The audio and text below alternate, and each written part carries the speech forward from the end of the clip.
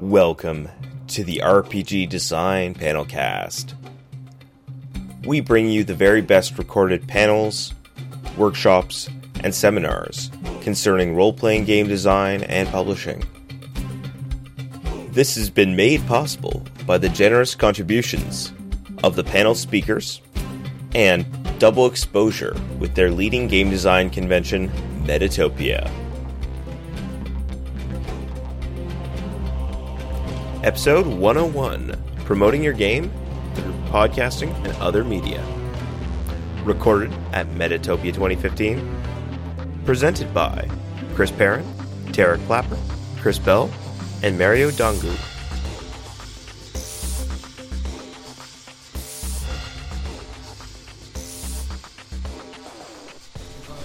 Shall I start?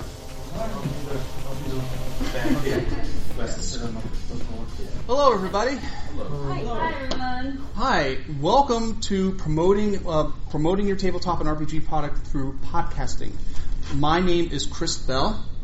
I'm a business development coordinator and content writer for Did It, which is a digital marketing agency in Mineola, Long Island. I've also been an RPG gamer for 30 plus years. I started with the Poems Blue Box edition of Dungeons and Dragons, and now currently I both do OSR and story gaming.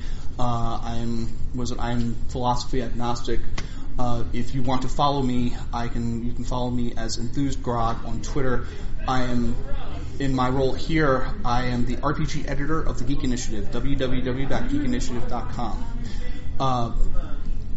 Tara, why don't you introduce yourself? Yes, my name is Tara Clapper, and I am the senior editor of geekinitiative.com. We're a website celebrating women in geek culture. And I am also the blog editor at SEMrush. We're a digital marketing tool for competitive intelligence. So I do a lot of editing and also a lot of writing. I also run the Geek Initiative's podcast and SEMrush's podcast. And it's cool because digital marketing and geek culture actually combine a lot, and it's really awesome to be able to help other geeks succeed. As far as gaming, I do tabletop. I'm probably more of an occasional tabletop gamer, but I'm pretty hardcore. Yeah, I'm pretty hardcore about LARPing. I'm usually LARPing 1 or 2 weekends a month, and spend a lot of time in prep for that. I LARP at Seventh Kingdom IGE in South Jersey. I'm Chris Perrin. Professionally, I do software development for sales people, so I guess I know a little something kind of about what they know about, but primarily when it comes to geek stuff, we're talking about when I started playing Teenage Mutant Ninja Turtles back in the day. Palladium! Yeah! Robotech! Boy, that's and other strangeness. And other strangeness, not just Teenage Mutant Ninja Turtles.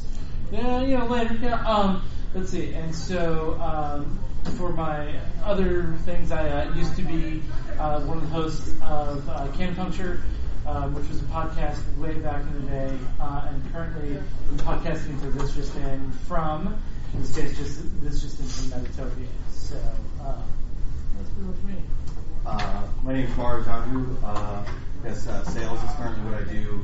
I am a host of This Just In From, which formerly was This Just In from Gen Con, if you're familiar with that. I've done several other podcasts many moons ago, the early days. Name drop again. So I was on and produced Geekcore Radio, and it was also produced and was host of the Game Master Show, and then guest appearances, a smattering of other podcasts. And as it associates to podcasting, I am an actor as well. So. Okay. Now, the way I've also in my nerdy geeky experience, I also ran the anime program at Lunacon for 4 years, and I've moderated a number of panels. Now, I'm not trying to claim any sort of authority over my colleagues here, but the way I usually on the platform. Well, 2 shots was it 20 paces at dawn, But one of the way I usually like to run panels is instead of like 4 talking heads going blah blah blah, I usually like for them to be a little bit more interactive. So I'd like to ask a couple questions to the audience. First, how many of you are actually are owner creators or actually work as freelancers or are people who are actually wanting to use podcasting in specific, but digital marketing in general to promote yours or your company's RPG or tabletop gaming products. So basically, 2/3 of the room. That's great. No, that's absolutely fantastic. How many people here are actually live tweeting right now? Well, in this room, not Yes. right now, but today, yes. Let's get that average. Okay, well, I've been live tweeting today. That's something I love to do at panels. I've been live tweeting off the hashtag Metatopia. So if you want to see some examples of what I do, you can go ahead and look at the Twitter IDs. At Roll for Geek Industry? Yep, Roll for Geek in It. Yeah, that's the TGI Twitter. And my personal one is at Enthused Grog. Huh? At Enthused Grog. See, you're hip with it. Yep. Yeah, absolutely. See, she's live tweeting. So what I'd like to go ahead and start with is that we have a present for you, because I am a HubSpot a certified inbound marketer, which the new approach to marketing that's happened in the past 20 years, or actually in the past 10 years, is that one of the things that marketers were discovering is the concept of ad blindness. Now, you guys, when you go ahead and watch TV, you skip over the ads, things like TiVo, right? You hate interruptive advertising. You hate being hammered by ads. I think if I can just go ahead and get this message into them hard enough, and if I'm the advertiser, I can force a sale. That doesn't work. That doesn't work on us anymore, because we will not be dictated to, we the consumers. The internet has changed everything, and podcasts have changed everything. I would submit to you, the audience, especially if you are content creators and professional game designers, that you are in content marketing. You are in a content business. So I'd like to go ahead and share a resource that we've prepared for you. Please, if you have your phones out or you have a pen and pencil out, I'd like to share something with you. Let me know when you're ready. http bit.ly/TGI. Digital marketing. Yes, she's my memory. Yeah, bit.ly. bit.ly/TGI digital marketing. That will go ahead and direct you to a PDF document that contains a list of resources that Tara and I have personally collated that we use in our day-to-day work. It's going to include a list of tools, a list of blogs, a list of resources that will assist you in creating ebooks, in creating content, in blogs and lessons and tutorials in digital marketing. I'm not going to be going into things like SEO or AdWords or any of that really heavy stuff here, because that's not really what this is all about. There's really too much. But after the panel, I'll be passing out my business card, and so will Tara. We're here as a resource. We don't want to sell you anything. The whole idea behind inbound marketing is that what you do is that you provide 90% of good, useful content that's not trying to promote anything, and you earn your customers' trust. In regards to role-playing games, the way that would work is that, let's say, for example, you have a book. You might eventually want to go ahead and crowdfund it and such like this. What you would do is that you would provide excerpts like this character class, or this or this set of options. You might want to go ahead and create, say, blog articles around this. Your ultimate goal will be to go ahead and have people come to the landing page. Now, in regards to podcasts, what you want to do is that you want to eventually drive people to your podcasts either on the Apple Store, on iTunes, or drive them specifically to a landing page that'll have your podcast on it. We're going to talk about techniques that'll get people to that landing page. So I'm going to go ahead and move on to you. I got lost when you were in the middle of that address. Could you run through it? I'm sorry. I also have a tendency to talk too fast. If I'm too fast, please cut me off and say, can you please slow down? That is http://bit.ly/TGI digital marketing. Not working for me. You forgot the colon. http://? Yeah, and bit.ly. Okay. TGI digital marketing. I just hit wait. Something's wrong here. Bit.ly couldn't find It was in the Facebook message to you yesterday. Okay, do we have... the link for the Bit.ly. Tell you what, do me a favor. I don't have it up. Share it. Well, why don't you go ahead and... PTI Digital Marketing, all one word. Is it like Thomas? Yeah, it should be... Thomas Gary Inc. Well, I'll let you find... Chris will find that. And, Yeah, Tara, if you could go ahead and please continue. Yeah, well, he does that. I would like to add my perspective as a blog editor and podcast host, because I think it's important for you guys to know what an editor or a podcast host looks for when someone approaches them and says, hey, I'd like to be on your show.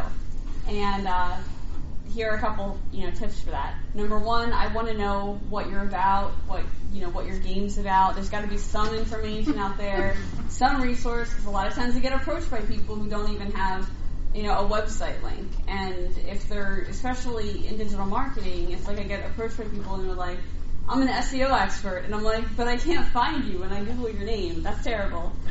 So if you're saying, hey, I want to be on your podcast about RPGs, I have the link right here if anybody wants to see my phone. Then, you need to have something kind of visible. I'll let Chris go ahead and give the link again here. So definitely, have something online, have something up. Number two, use LinkedIn.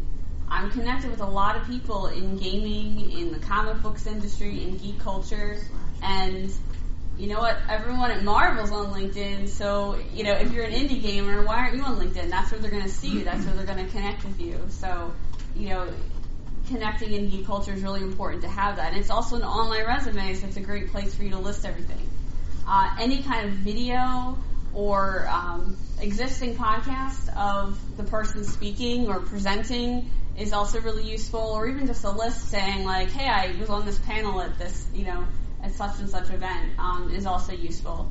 If you haven't done anything like that before and you'd like to, it's time to start. I started doing panels and such at a really small local convention, and I said, hey, I have this website, I see a need for this topic, I pitched it, I did the panel, I started super small. Do it. Get involved. Make sure your voice is heard, because that's kind of the idea. If your idea isn't out there, you need to create it. You've done that, with your game. It's time to tell people about it. So those are the things I kind of look for as an editor, as a podcast host. You also can't go wrong by having a press kit with high resolution images, because when people make podcasts and they interview you, they're going to create content. They're going to create a blog post saying, hey, I interviewed this person. They're going to want your art so that they can show that off. They're going to want easy access to your social so they can promote you. It's make it easy for me to promote you, and and that'll help a lot. That'll make me want to cover whatever you're sending me or whatever you're trying to sell. Everybody, the reason why they was having trouble with this, and it's a problem with Bitly.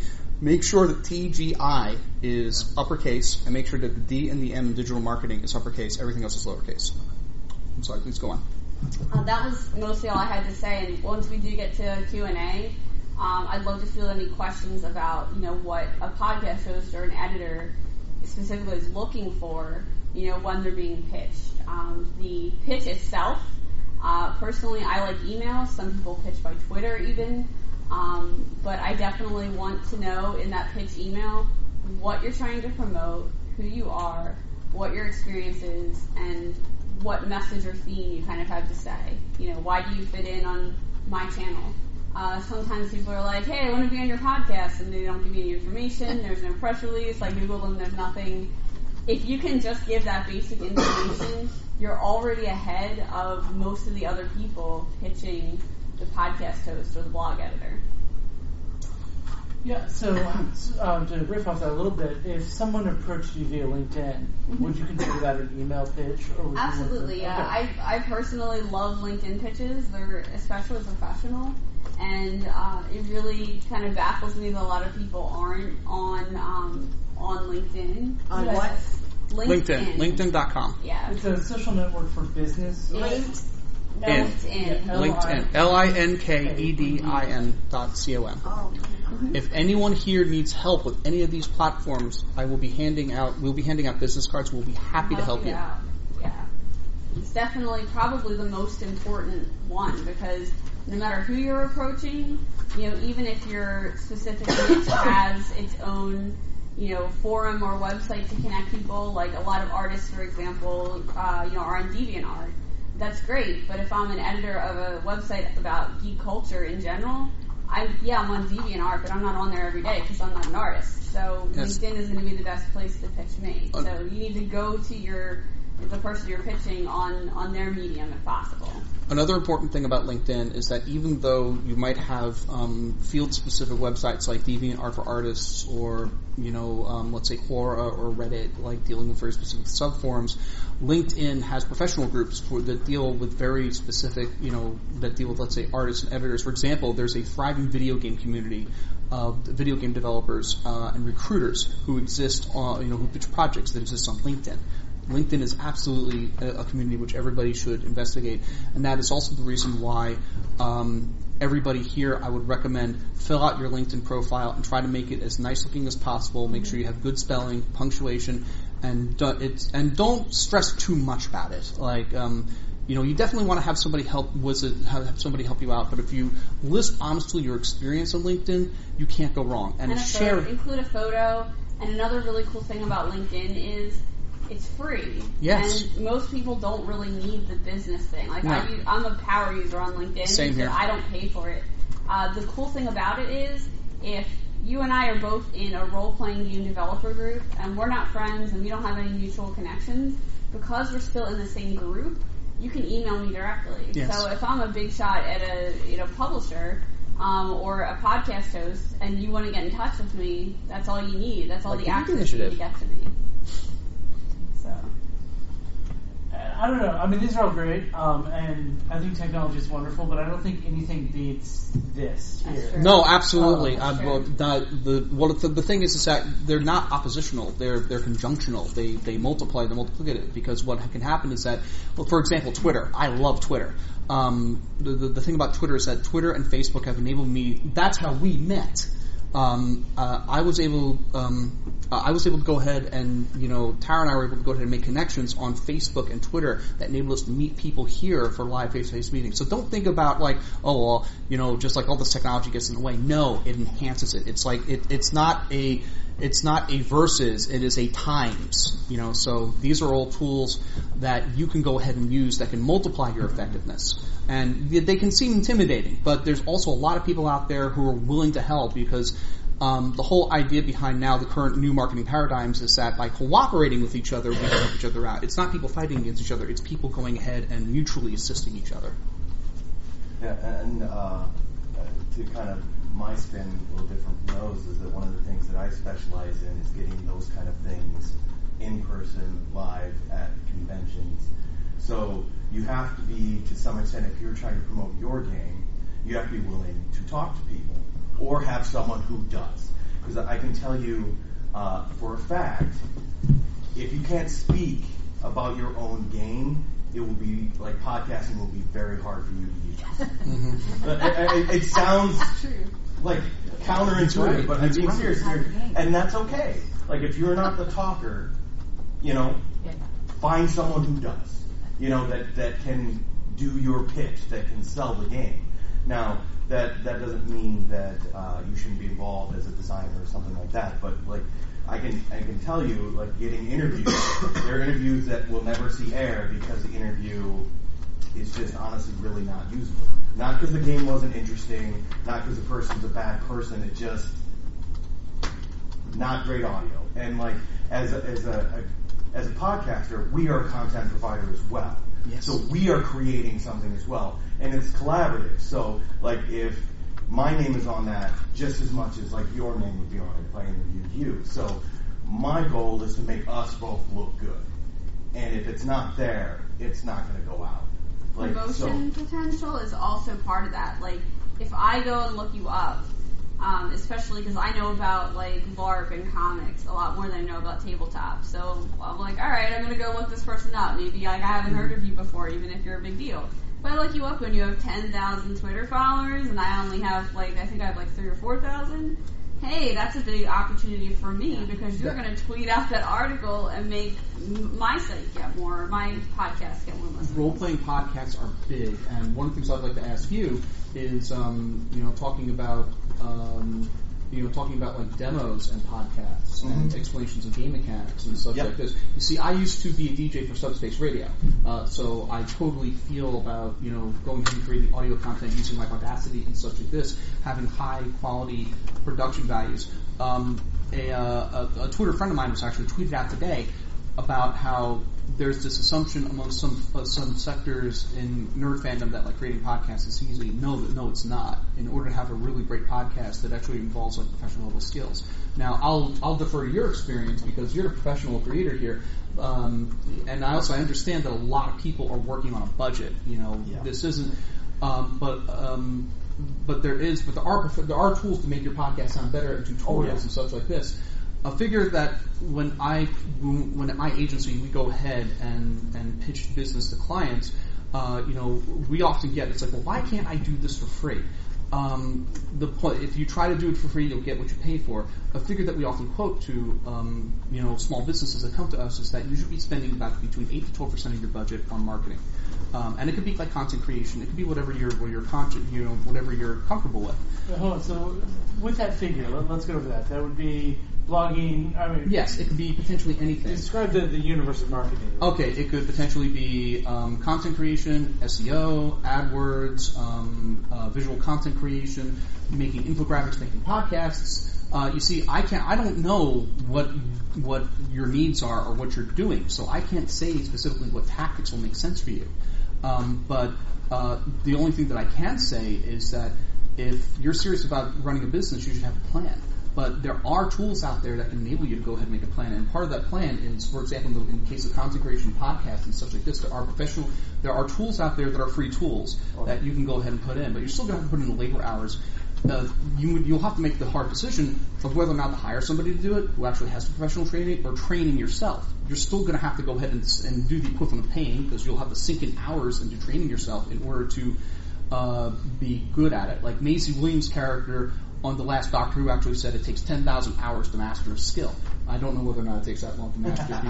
Malcolm Gladwell, that comes straight from Gladwell Outliers. Yeah, it's from Outliers. Yeah. But the thing is that like it's in order you get what creative stuff has to be paid for. But the thing is that if you're serious about it, there should be something paid. But on the other hand, there are options for people who are working on budgets. And if you don't have money but you do have time, and you're a strong creative, as I imagine you are if you've created a game, you can also barter your skills. Yes. So I am really bad at like the technical end of managing my website. Okay, so I have some basic knowledge about WordPress, which is what the platform my site runs on, but I'm not a programmer. I have a friend who is, and so he's like, man, I need some blog content to bring people into my site. I need somebody to write about LARPing. And I'm like, this is great. I will write about LARPing. You can fix my site when it breaks. So speaking to what you're talking really, about. Really, it's extremely important. Yeah, so you might find somebody who will say, well, listen, I need some content written, or I need some game design, or I need this, or I need that, whatever you happen to be good at, in exchange for helping with professional production of a podcast. It's out there. There are alternatives to going ahead and paying cash. Yeah, the way like if I'm gonna like try to boil it down to a sentence or something, like a quick and dirty explanation, podcasting is very accessible. It's not easy. And meaning, tying into that, like it's like anything else that is artistic and that you create, it's going to require effort and commitment and time. Right? Now there are ways to do it at, very cost-effective ways. And there'll be barriers depending on, the quality of your mic, which will be a huge thing. If you're going to spend some money on something, getting a good mic is probably, if not number one, damn near close. But there like Audacity is a very, very solid sound editing software that's free, so that it's very accessible. There's hosting things that are designed for podcasts. There's very easy web design things that you can, very minimal knowledge, put up a web page. So there's the accessibility there. But to think that it won't require just as much work as any kind of artistic endeavor, that's just incorrect. And like anything else, you will find there's stuff that you're really good at. And like the labor, this bartering system. So when I did the Game Master show, I partnered with who is a friend of mine, which helped the situation, who was co-producer with me and on the show. And I'm a talker. That's what I'm good at. The networking and mingling with people. Dave, not as much. Great guy, just not as talkative. So, but very skilled with computer, very good at setting up web pages and coding. So we found a system that worked for us. So I would talk to people, prospective clients or interviewees, and do a lot of the one-on-one recording. And I would hand off the audio to him to do the technical aspects. And then when our group expanded, we had someone that did just sound editing, and that was his job. And we developed a system that works. And you're gonna stumble, and that's part of. There's gonna be a learning curve. This is part of where I get to the not easy. So don't think you're gonna hit home runs out of the gate right away if you're starting with a podcast. But it's also good to be on some. See about getting interviewed or maybe even guest spotting on things that gives you kind of an idea of the workings and how that goes. I'd like to talk a little bit about, and this is going to be exploratory for me. I'm not going to try to go ahead and present myself as being an expert on this, but maybe members of the audience will also have insights too. In regards to RPG and board game products and such like this, podcast lights, which are things like, has anybody here done any experimentation with Periscope or Snapchat or any of the various live stream or Twitch? We do a Twitch feed. Wow, I would love to know more about that. For those of you who are not familiar, not here, unfortunately. Yeah, but that division of labor that we're talking about, that I have the podcasting experience, and I was brought on to host, and I jokingly call I'm the talent. I don't deal with any of that, but no. So that's how we're making that work. The making that currency that we have. So our time and labor are put to getting the best return. So you're only going to have so much resources, and that includes your time. And trying to do too much as one person, it's going to be tough. Yeah. And the lessons learned from that, because I guest starred on that one time with Mark Reed, who's not here. It is a completely different medium than podcasting in a lot of ways, because it is live. And you know how many takes you get when you do something live? You do one. And so I swear, I swear like a sailor, and I stutter, and I do all that kind of stuff, like I just did. And so it really boils down to just understanding the strengths and the weaknesses of where you're at, preparing yourself a little differently, because like Mario mentioned before, Audacity is an editing program, and I can edit out all of my various, all of it, and swears and all that kind of stuff, and make myself sound really good, as good as I can. Not so much with Twitch, but there's also some more interactive medium, because you can sit there in the chat window and people are asking you questions. And the advantage there that you have is providing a live content, right? That's gonna be a format that you will have to seriously do. There's no way to practice for it. You're all in. Do it. Yeah. But the audience knows it's live, so it may sound weird, but you get a lot more leeway. Because they know you're live. They really do, yeah. Versus something where they go, well, they could have edited this more. So sometimes you have that barrier where they're like, well, they could have produced this better. They just chose not to. Nothing can beat that authenticity, I think. Yeah. Oh yeah. And the reason I'm curious, the reason I was asking you guys about this is because I can imagine, let's say, for example, demoing a game over Twitch or over Google Hangouts on air. It would be really different from, let's say, watching a YouTube video. Because I can imagine somebody running a D&D game, for example, over Twitch. From what I understand, there are people who do that, and I would imagine that would be great. Or imagine Tara, say, for example, with Seven Kingdoms doing a Periscope thing, where like you have an NPC guy following a Periscope and following the party as they adventure. I think that would be an amazing experience. And to go ahead and have that on a schedule and to provide that to people who would buy your role-playing products, and provide them with a live experience. Imagine for your branding. In marketing, a huge buzzword right now is storytelling, and that's especially important when you're talking to creative people who want to market something, because you're already fantastic at telling a story, so you can, use that. They want to know your story, as in they want to know, like, what's the story behind your brand? How did you come up with this idea? Yes. That stuff is so important right now, even to, like, really huge brands, because people are just being thrown advertising all the time. They'll be more willing to buy, more willing to spend money if they know who you are and why you've done this. And if anybody knows narrative, storytelling, and brand marketing, it's us. But you had a question, sir. Thank you for waiting. The question is, for Twitch, you can actually link it to your YouTube account. So after you upload it on Twitch, you save it to Twitch, and then you can upload it straight to your YouTube. Yeah, and I think some people go back and produce. Some people go back and produce their live feeds when they put them on YouTube too. So you kind of get the best of both. Because it automatically goes to private until you want to make public. Actually, Google has a new service that's competing with Twitch. Yes, Google Games, I think it's called. It's kind of better because you see the comments even after. Like on Twitch, you only see the video. You don't see any of the comment feed, so it's kind of nice. What's it called? You can. The chat window. Yeah. I don't know too much about it. I know that it's out, but Not in anything that's out there. not post live. So if it's kicked to YouTube, you do not see any of the Twitch interface. No, you do with this new service. Right, with Twitch, you have to be watching it live, and then you see all the chat. You set it up right, so when you're playing a game, for instance, you can have the chat on there. So when you're saving what you're doing, the chat's scrolling. Which is why I'm not running the Twitch situation. Yeah, now another interesting thing, and this is something is in regards to the list. Now, first of all, I went ahead and handed around my phone. Were people able to go ahead and open up that PDF document? Beautiful.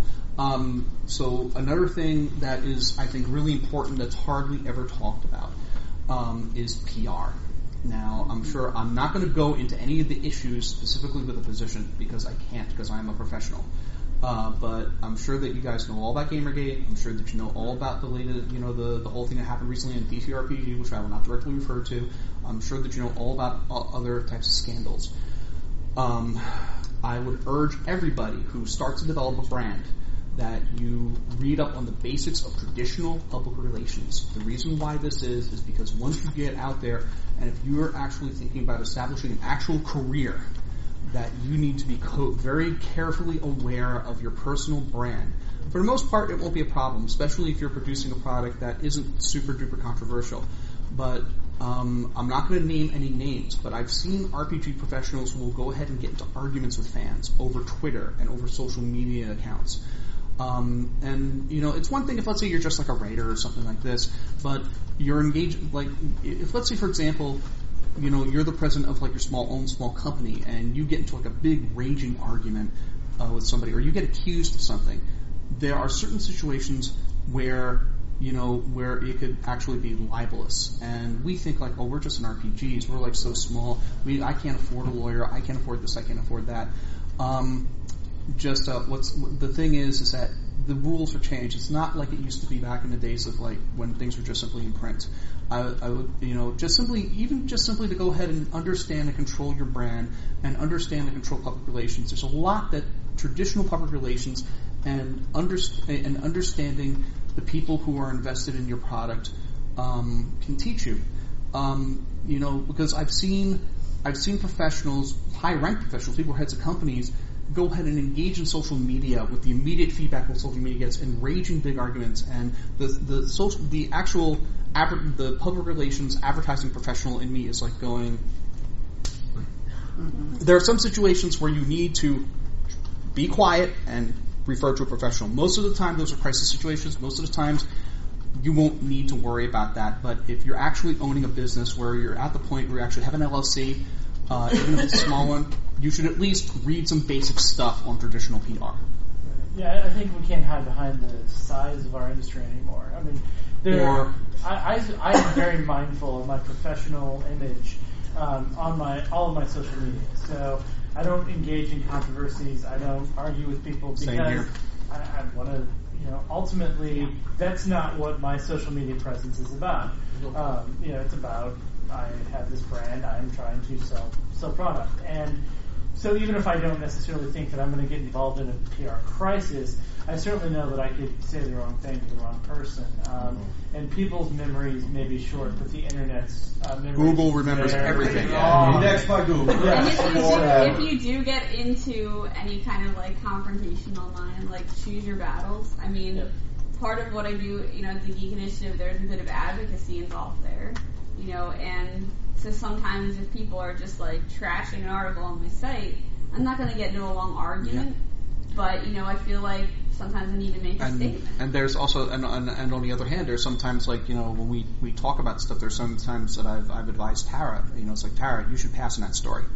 And it's not because and it's because simply there's certain hills that you cannot die on. And I'm not saying that you should not be passionate about your beliefs and such like this, but there are a PR professional who I respect very much actually said to me that the essence of good public relations is the truth well told. And there is a way to tell the truth in a way that goes ahead and that presents your case in the best way. So, like I said, there are a couple of ebooks out there, and there's some good blogs and articles about traditional PR as opposed to like social media. So I advise you to look them up. Also, about the resources list that I gave to you, most of them will go ahead and ask you for an email address. You don't have to give them. We're not trying to get any sort of leads out of you guys or anything. So if you go ahead and make up like, go to Google, make up like a throwaway email address, that's absolutely fine. Like for example, HubSpot will try to go ahead and track you and like maybe give you a sales call. Give them a fake email address. Like if you download an article. Well, I was going to say, when you started talking about PR, I have a couple things, and I also have a question. So many people here are looking at making podcasts, or are you looking at using podcasts, so someone else's podcast to help you with your work? It's a great question. So how many people are wanting to start podcasting? Like that's kind of what you're looking at. And how many are looking at using existing podcasts? Okay, so to tie in with that, so I know I'm not talking about stuff that's useless, you guys. So, but for both, and this is kind of what I was saying earlier, and it ties into PR and being very aware of the persona that you present online. That is your product. So, as a creator-owned industry, you are your game, and your game is you. Like how you operate and how you interact with your, the potential customers, with podcasters, with the internet, is going to help drive interest in your game. And things about our hobby that are great, like people will go to their neighborhood game store, they will buy games from you at cons, and pay more money to buy it from you. So it's very important that you're aware of that synergistic relationship. So when you're on a podcast, like that is part of the deal, and they're there to help you too. So like that's our deal as well. Like we want to look good, and we want you to look good because we are going to drive traffic to you, but you're going to drive traffic to us. Yes. Like, and I can tell you because I did the Game Master show, and it's a few years removed now. For those who don't know what it is. We had a circuit of podcasts that we do, and a big part of that is that we would take a new RPG and we would play it. And it was, early on in the indie creator-owned RPG life cycle, and we would play it for a story arc. And I was amazed people would even listen to that at that time because it was like not very popular, pretty new. And the whole thing was, this is live. We're recording it. All we're doing is like fixing sound so you can understand it, but there's no editing. Every game that we had on our show, so we would do the actual play, and they would give that audio to the game designer or writer or someone involved with the game to listen to, and then we would have them on and discuss the game and what we did with the game. Every game we had on the show, I was told from the set designers that they saw sales increase around the podcast release. Everyone. And we were a super niche podcast in a very niche podcasting arena to begin with. So like, it does have an effect, is what I'm getting at. So like being aware of how you interact with these, medias is very important.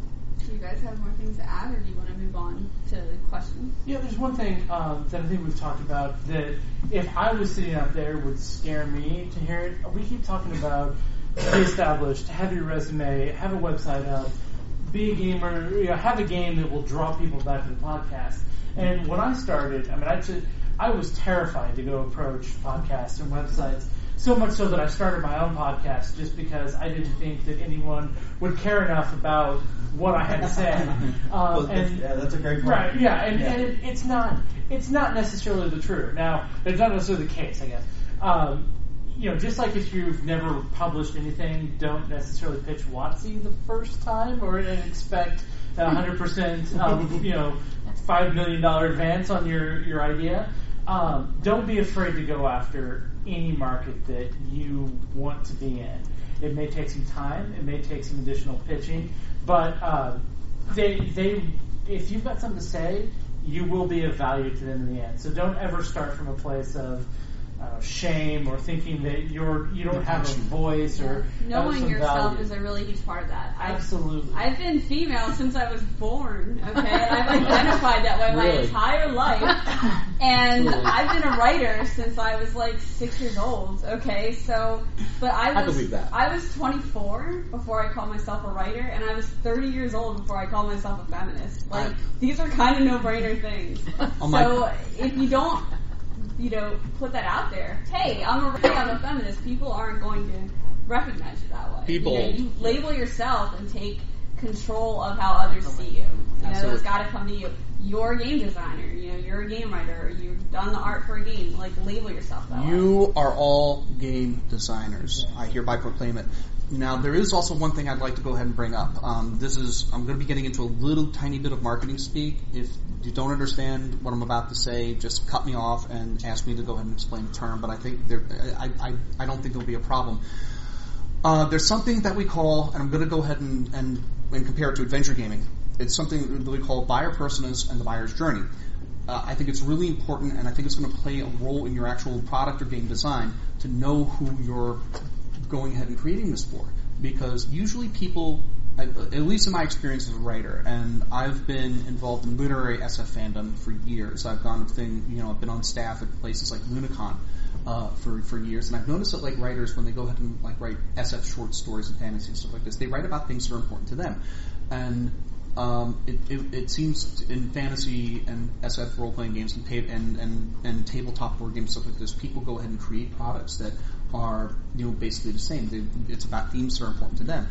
So one of the things that we do in inbound marketing that I help do for my clients at my job is that we go ahead and we create buyer personas. We go and we use some tools to go out into the market and we find out, we try to find out as much as we can about the people who will potentially buy our products.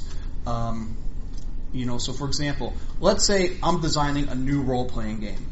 There's actually a product that I'm designing that's a shoujo manga, Espers versus Ninjas.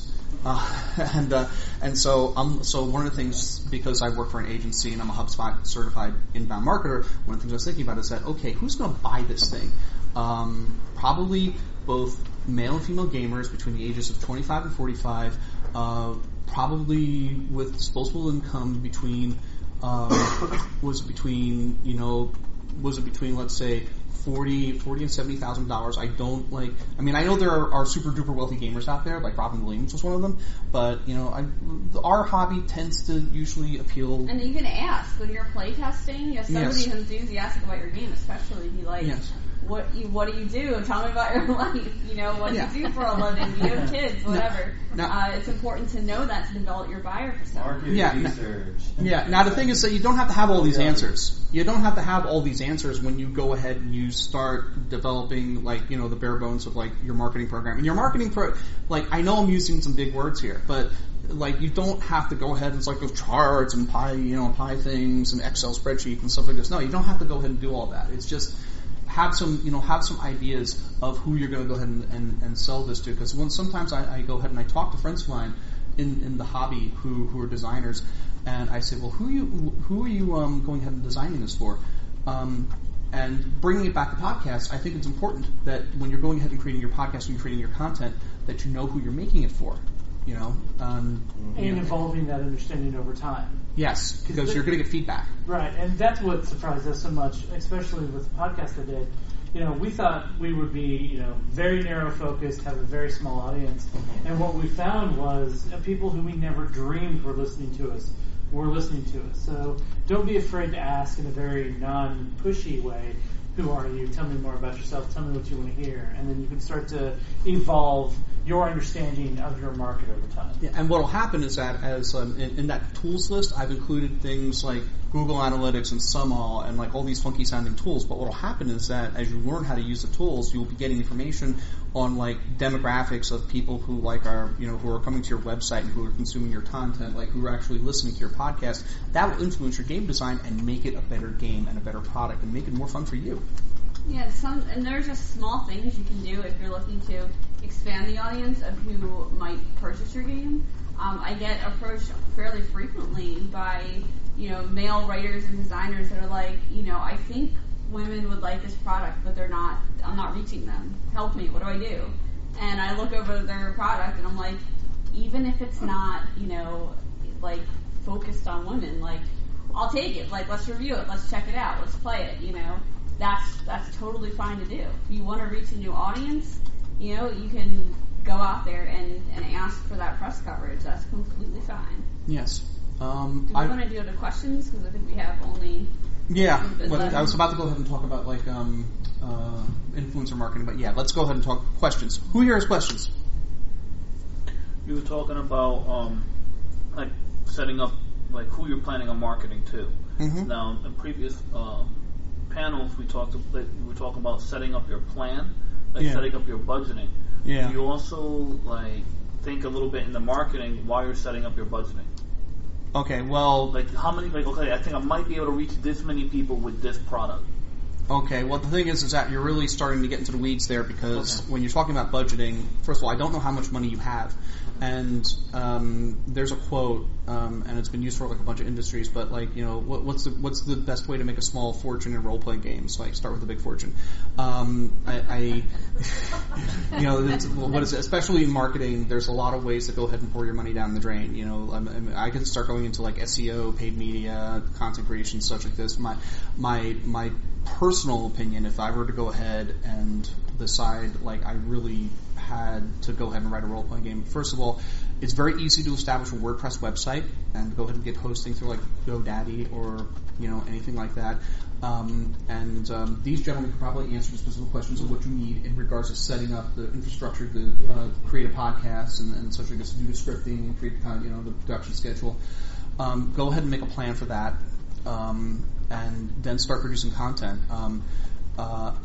What the dollars and cents are, I can't answer specifically that question because I don't know what type of product you're creating. I don't know how you want to promote it, what channels, what genre. Because let's say, for example, Vampire the Masquerade is an entirely different product from, you know, even for tabletop role playing and appeals to a different demographic than, let's say, for example,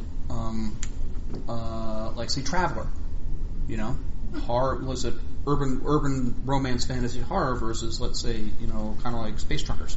So that would, if let's say you called me in and like say, hey, Chris, I need some freelance consulting on marketing, I would need to sit down with you and scope out a plan.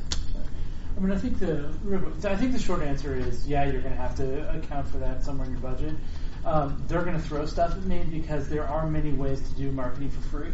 But they don't cost dollars, they cost sweat equity. You know, time and all that kind of stuff. And if you're creative, you've already got, you know, a resource, and that's yourself. Right. So if you have the time, you can get a lot of that done yourself on your team without spending money. And so you have to make the decision, at what point does it make sense to bring somebody like these two in because you're spending so much time doing it. I have a lot of professional author friends who lament the amount of time they spend writing social media words as opposed to writing real words. Yep, and it might overall be less expensive to have people like us do it because we can do it more efficiently. We can scale it as opposed to, because we have the expertise, as opposed to, let's say, you, who it's like, I don't know how to write social media copy.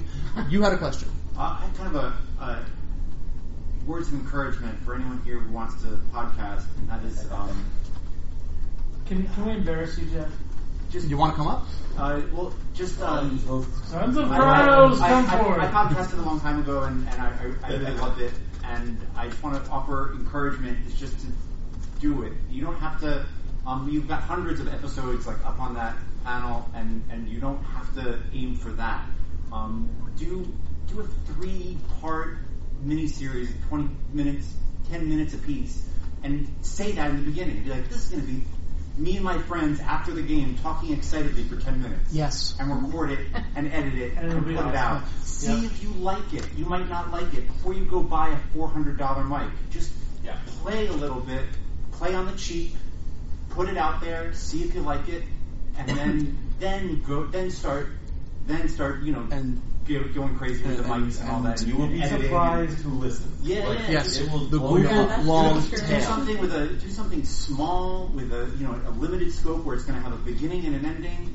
Do it. See how you get a finished product out there where you're like, we did our 3-part miniseries where we geeked out for 20 minutes after every game, and then think about mics and PR and all this like really complicated stuff. And I think an easy step is that as a game designer, right? And there's certain podcasts that do certain things, so not every podcast will be what you want to contact.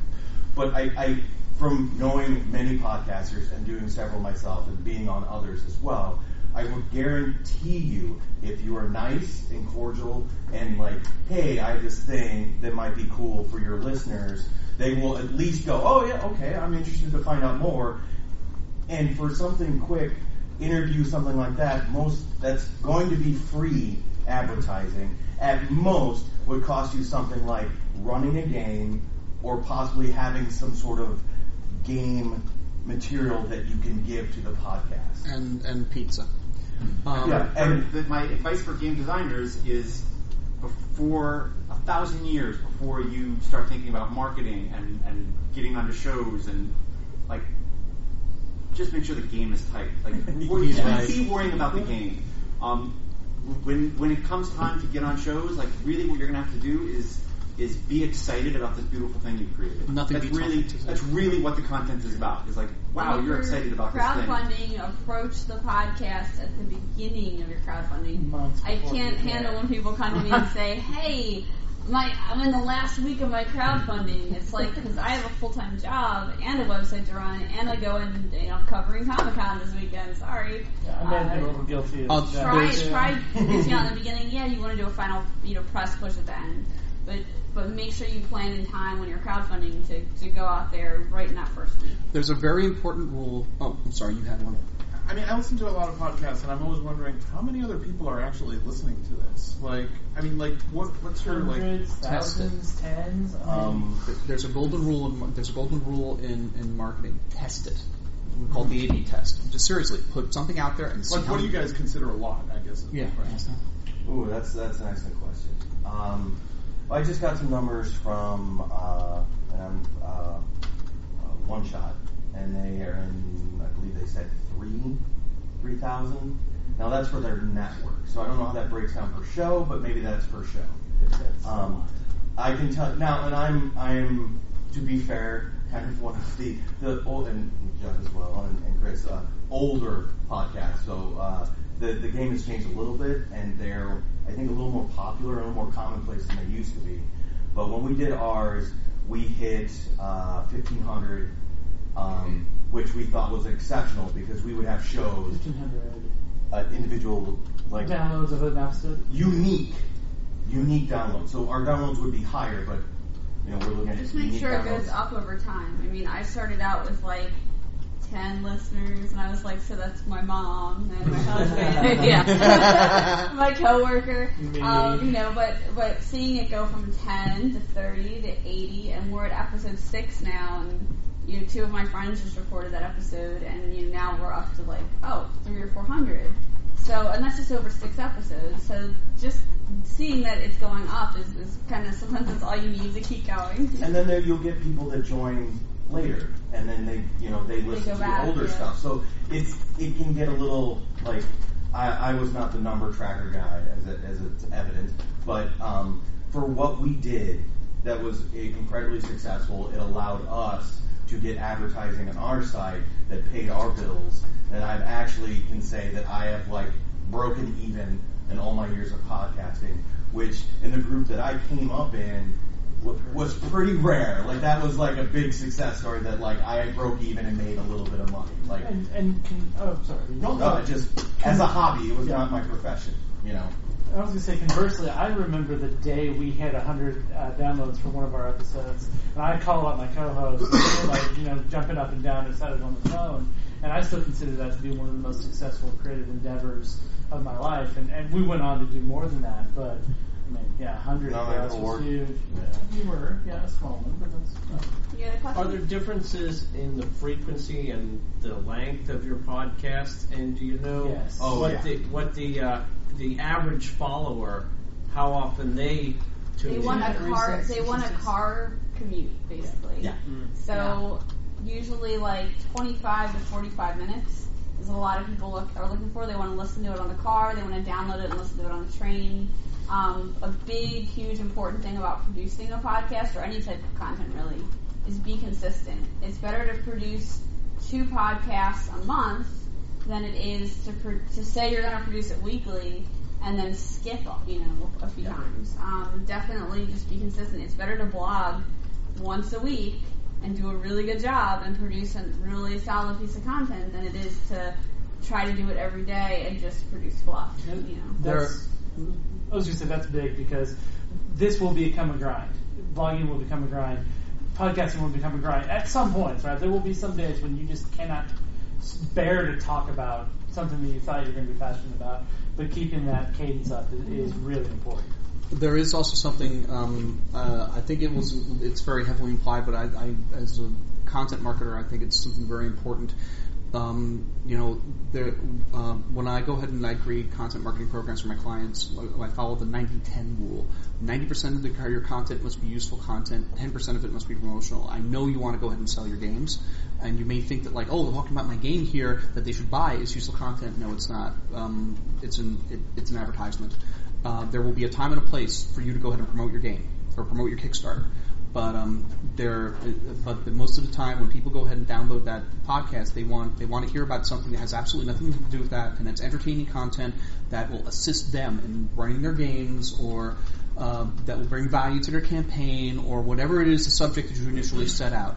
I recommend that be something that you be passionate about too, and be something that's honest and cool and generous. Being generous is actually the biggest piece of marketing advice that I got from a fellow marketer of mine. She said, give away freely. Be generous. That's because what's happened is that in the past 50 years of TV advertising, we've been conditioned to distrust anything that's promotional. So the only way to win back that trust is to give away stuff for free and give it away sincerely and generously. That said, a call to action is really important, and that term basically means usually at the end of the content that you're producing or when you're a podcast host or guest, you want to give people something to do. So sign up for the newsletter, check out the website. Ask for the sale. I'm not saying it always in that term, but if you never ask for it, it's always you're 100% right. And if you're guest blogging, if you're guesting on a podcast, and they don't, and the host doesn't say, go buy the game here, do it. Before you close, do it. And if you are a guest blogger and you have, they ask you to send a bio, even if they don't, you should send one anyway. A little biography. Ask for that hard link. And you need to, be a little promotional on that bio. Yeah. That's okay. The 10% is okay. You can buy the game here. Yeah, and if you're being interviewed or you're doing a guest spot on a podcast, that 90-10% rule has nothing to do with you. The 90% is on the podcast to come up with. That is, if they're interviewing you, you are the 10%. Yes. Of their show. So, don't you worry about, having to come up with this song and dance. That's not what the interview is about. Now the thing is, your sale can also be, come over to my blog and sign up for my newsletter or download my podcast, and such like that. If it might be a little too rude to say, well, go ahead and buy my my game about dancing rats, but you can occasionally say that. I mean, you got to go ahead and work that out with whoever your host is. Any other questions? Yes. Real quick, you were saying before about you being the talent guy, and then some other guy being the sound guy. If you're going in there and you're trying to start a podcast, what would be like the group you're taking in with you? Like, what do you feel you need a guy for each? Oh, that's an excellent question. What you will need to have happen is you will need some sort of equipment to record upon. Okay, so you have to have people that are willing to do the talking. That will, as a podcast, will provide that content for you. Then you need to have it edited somewhat. That level of editing will vary based on time, based on money, based on who you have available, and then you have to be able to present your podcast as well. So someone who can help you, or some manner to help you create a web presence and get that information posted in your RSS feed built. And it really helps if one of those roles or somebody is a big sound equipment nerd, because I don't know any of that stuff. I just went and bought what people told me to buy, and I sounded amazing because they told me what to do. Yeah, and there's like you can do it with like the mic that's built into your laptop if you really want to. I mean, you can, and quite honestly, laptops now where that stuff has gotten way better than it used to be. Although I did all my recording on a $35 Logitech USB headset, and I sounded better than the couple episodes I did on like $100 professional stand mic. I learned how far to keep it away from my face. That's what I used to, is the headset. I mean, my budget isn't huge for that, and the headset works well. Yep. Just 1 minute left. Oh. I was going to say that's kind of the components. And okay, one more question maybe? Okay, yes, you can clap. Thank you very much. Come on, get our business cards. And if you want to be on a podcast, yes. that's why we're here.